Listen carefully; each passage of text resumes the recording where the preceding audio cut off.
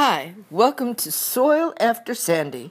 I'm Sharon Kennedy Cohen, and this is a discussion about the changes that may be happening to your property. Hurricane Sandy devastated the northeast coastal towns.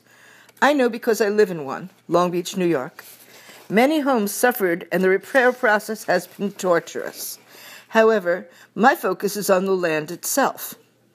If you lived along the northeast coast in October of 2012, your property was subject to dramatic weather conditions, compounded by the astronomical events of that moment. You may not realize that the land may have been permanently changed.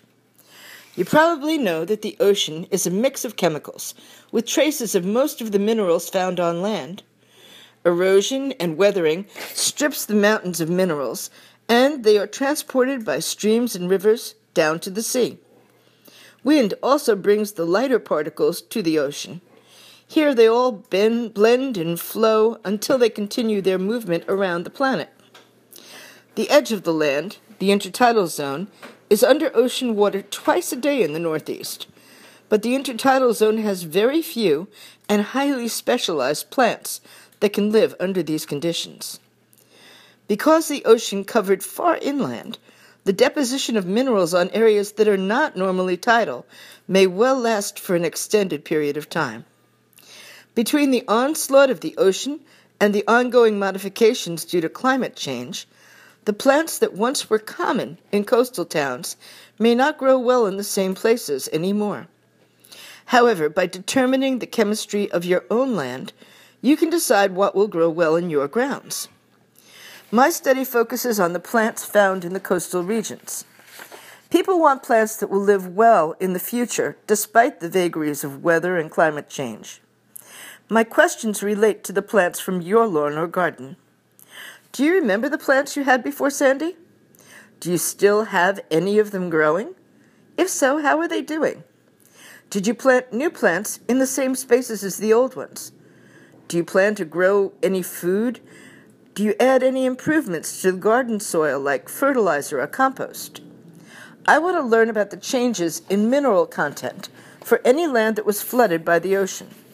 This may affect the kinds of plants that are successful in your soil. There are simple, affordable tests available in local home improvement stores, which can assess the pH, the nitrogen content, the phosphorus, and the potash found in your yard.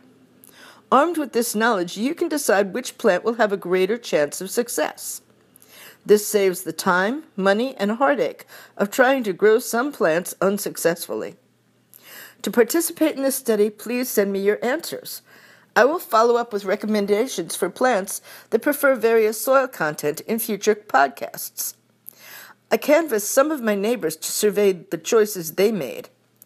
Nancy and Craig laid brick and concrete to the front sidewalk and maintain a lawn with flowering bushes on the edge of the side. They say it's demanding, but they love to entertain in the yard. Tony is trying to replicate the treescape which was destroyed. He has planted 2 flowering fruit trees in the same spots where trees once grew. Not only is it comforting to see trees in the same spaces, but he believes that those were the right spots to grow trees. Joanne has poured concrete from the sidewalk to her house, and she replaced her missing front porch with a new one. Phil is carefully removing stones and chunks of concrete debris from his grounds, 1 square foot at a time. He planted some native grasses that have responded well to the soil. The blueberry bushes are withstanding their first winter, and new bulbs are poking out green points from the bare ground. He says his lavender and mint plantings spread from last season and looks forward to continuing the slower scale of his plantings. Hector's front corner has a survivor tree. The pitch pine native made it through the storm and holds court over an array of potted plants on a loose paver patio. Even though these are very local issues, they also have the possibility of affecting plant understandings in coastal areas around the world. As the ocean rises, more land will be overwhelmed by salt water. The deposition being studied here can add to the bank of knowledge for humans everywhere. If you'd like to help build this bank of knowledge, you can submit your soil tests to me at kennels@miamiohio.edu. That's KENNELS at miamioh.edu. Your information will be added to the databank and shared as a resource for anyone who's searching for assistance in planting their own plantings. I will try to follow up on my next podcast with more information for you. Thank you for listening. This has been Soil After Sandy.